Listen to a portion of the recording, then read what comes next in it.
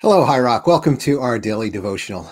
We're continuing with the book of Isaiah, and we're in the midst of a section where God is promising them freedom from Babylon. And we are in chapter 51, where we see this conversation continue with Israel. So we are in 51, verses 1 through 16. And Megan, if you'd read that for us, that would be great.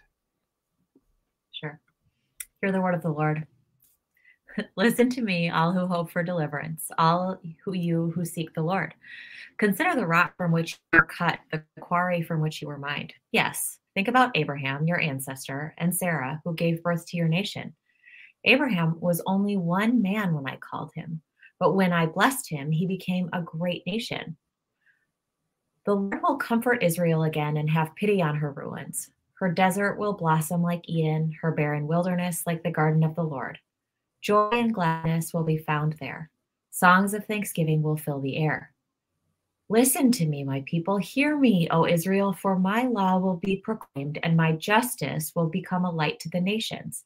My mercy and justice are coming soon. My salvation is on the way. My strong arm will bring justice to the nations. All distant lands will look up to me in hope for my powerful arm. Look up to the skies above and gaze down on the earth below. For the skies will disappear like smoke, and the earth will wear out like a piece of clothing. The people of the earth will die like flies, but my salvation lasts forever. My righteous rule will never end. Listen to me, you who know your right from wrong, you who cherish my law in your hearts. Do not be afraid of people's scorn, nor fear their insults, for the moth will devour them as it devours clothing. The worm will eat at them as it eats wool. But my righteousness will last forever. My salvation will continue from generation to generation. Wake up, O Lord, the people said. Clothe yourself with strength, flex your mighty right arm, rouse yourself as in the days of old when you slew Egypt, the dragon of the Nile. Are you not the same today, the one who dried up the sea, making a path of escape through the depths so that your people could cross over? Those who have been ransomed by the Lord will return. They will enter Jerusalem singing, crowned with everlasting joy. Sorrow and mourning will disappear, and they will be filled with joy and gladness. God says, I am the one who comforts you. So why are you afraid of mere humans who will wither like grass and disappear? Yet you've forgotten the Lord, your creator, the one who stretched out the sky like a canopy and laid the foundations of the earth. Will you remain in constant dread, human oppressors? Will you continue to fear the anger of your enemies? Where is their fury and anger now? It is gone. Soon, all you captives will be released. Imprisonment, starvation, and death will not be your fate, for I am the Lord your God, who stirs up the sea, causing its waves to roar. My name is the Lord of heaven's armies, and I have put my words in your mouth, and I have hidden you safely in my hand. I stretched out the sky like a canopy and laid the foundations of the earth. I am the one who says to Israel, you are my people. This is the word of the Lord. Thanks be to God. Well, in this passage, we see God doing a lot of talking, kind of bringing the people up to speed about what the nature of their situation and their relationship is. And I'm reminded of Paul in Romans 10 when he says that faith comes from hearing. And given that faith comes from hearing, it's no surprise then that because God wants to strengthen their faith, dispel their fear, God is going to ask them to listen. In fact, 3 times in the passage that you just read, Megan, we're told, or the people are told, to listen up, to listen and attend to God's words. In verse 1, it starts off right away, listen to me, all who hope for deliverance, all who seek the Lord. And then again in verse 4, listen to me, my people, hear me, Israel. And finally in verse 7, listen to me, those, you who know right from wrong, who cherish my law in your hearts. And given that we're supposed to listen, there's such an emphasis here on listening, and listening is important to our faith. What are we supposed to hear in these 3 words, these 3 messages? Well, in verses 1 and 2, God asks us to remember what God has done in the past, and not only that, but what God has been able to do even through just 1 or 2 faithful people.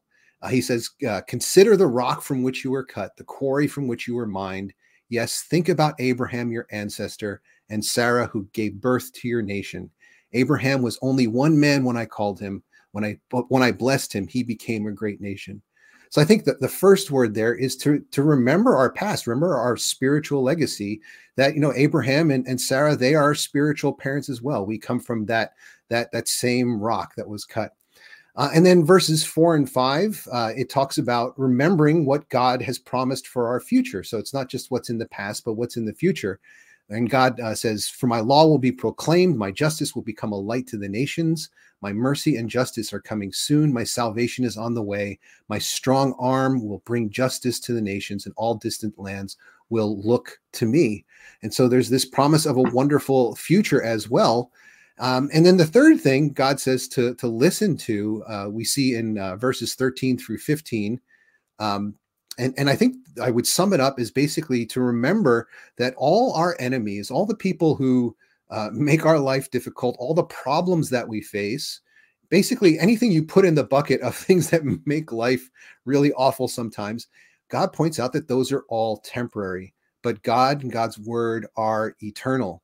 Verse 13, he says, you have forgotten the Lord your creator, the one who stretched out the sky like a canopy and laid the foundations of the earth. Will you remain in constant dread of human oppressors? Will you continue to fear the anger of your enemies? No, instead, God says to look to God, because God is eternal and we are all passing. We are all temporary unless we are held up by the word. So I see kind of the way I would summarize this. If someone asked me, what's this passage about? I would say that we're to remember our past, our spiritual legacy, to remember our promised future, and to remember who it is, that is the Lord, who guards both our past and our future. To remember God's words when we're tempted to lose faith and give in to fear. I'll just add one thing. And when I was a new Christian, I still remember one of my biggest prayers at the time. It was a prayer that I repeated many times, was essentially, Lord, let me never forget what it was like to be without you. I never want to forget what it was like before Christ. And the reason why is because I want to remember where I've come from and remember so much of what God has given me. I want to remember the ways that God has led me in the past, so I can be more faithful and confident that God will continue to lead me in good directions in the future. So I think as I think about this passage and some of the things to hear, for me, a big thing that comes through is this idea of remembering our spiritual legacy, not just the past of the people in Scripture, but the past of what God has done, even in our own lives, in our individual lives, our families, our communities as well. Megan, I'm wondering what you see in today's passage. I was actually hearing that same thing when you were saying, like, listen. The thing that I was actually hearing, remember, right? And so when you even think about how the oral tradition works, right, that these folks would have learned this to say, listen, but actually what is being encouraged of them is to remember that this was the way that the words of the Lord were being passed down to them. It wasn't like read it, right? Now, when we think about remembering something, maybe we have sense memory, or sometimes songs will help us remember a feeling or where we were. When you ate your favorite food, it brings something back.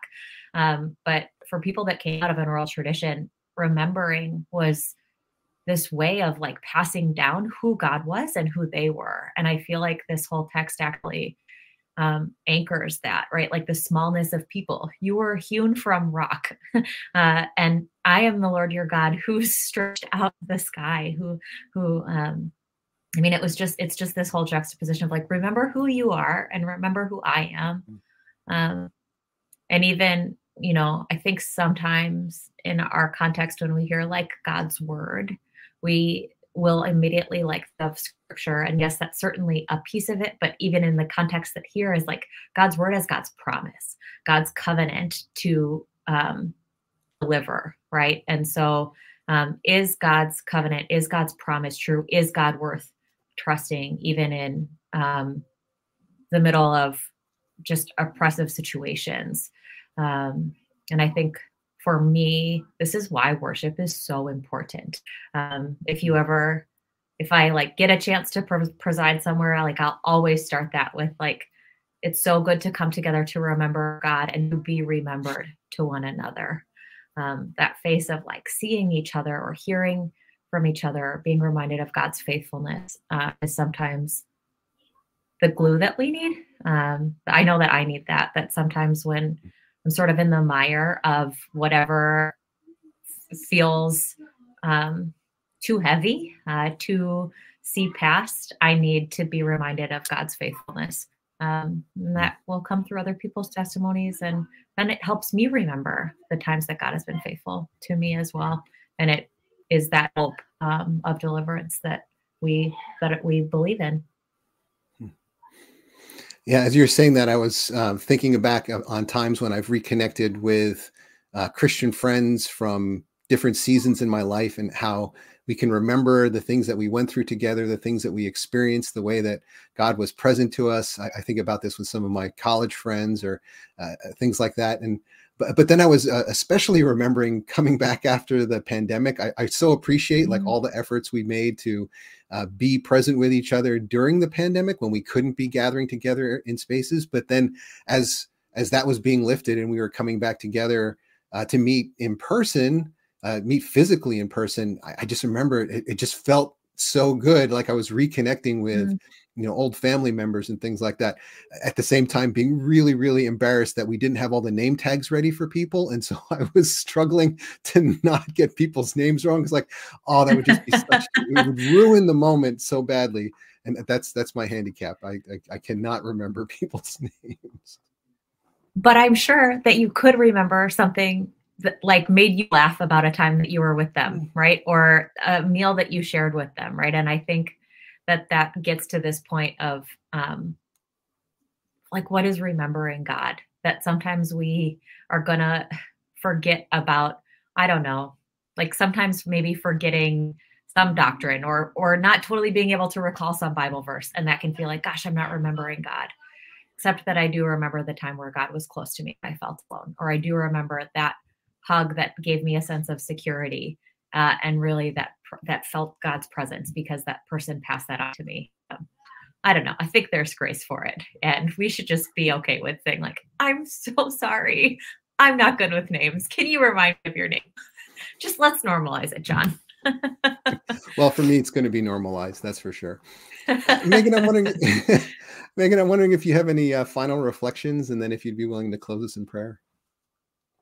I think just an encouragement that we, as people of God, that we get used to sharing the ways that we notice God and that we're remembering God, because we don't know who else it could be an encouragement to in our day-to-day life. So that's an encouragement for all of us to just get better at noticing and remembering God, maybe not just for ourselves, but for the sake of the world. So, amen. Yeah, well, would you pray for us in that regard? Sure. God, I thank you for the ways that your church gathers to remember who you are and to remember your promises to us. So I thank you for my brothers and sisters who gather with your church all around the world, digitally and in person. God, I pray that you would encourage us to remember you in the darkest of days, that we would be people, who just bear witness to the hope that you bring because of the hope that you have, the promises that you have fulfilled in our pasts and in the past of our people. So we look forward to the days where all things are made new, God. And in the in-between, we just pray to exist as people of hope. Thank you, God, for this time and for your scripture. Amen. Amen. Well, thank you for joining us today, everyone. Megan, thanks for being with us today. And I hope you do have some remembrances of God today. And I would really encourage you, if you remember a particular person through whom God was present to you in the past, maybe give them a call or send them a note just to help them remember as well and celebrate how God has been present through both of you. Go in peace.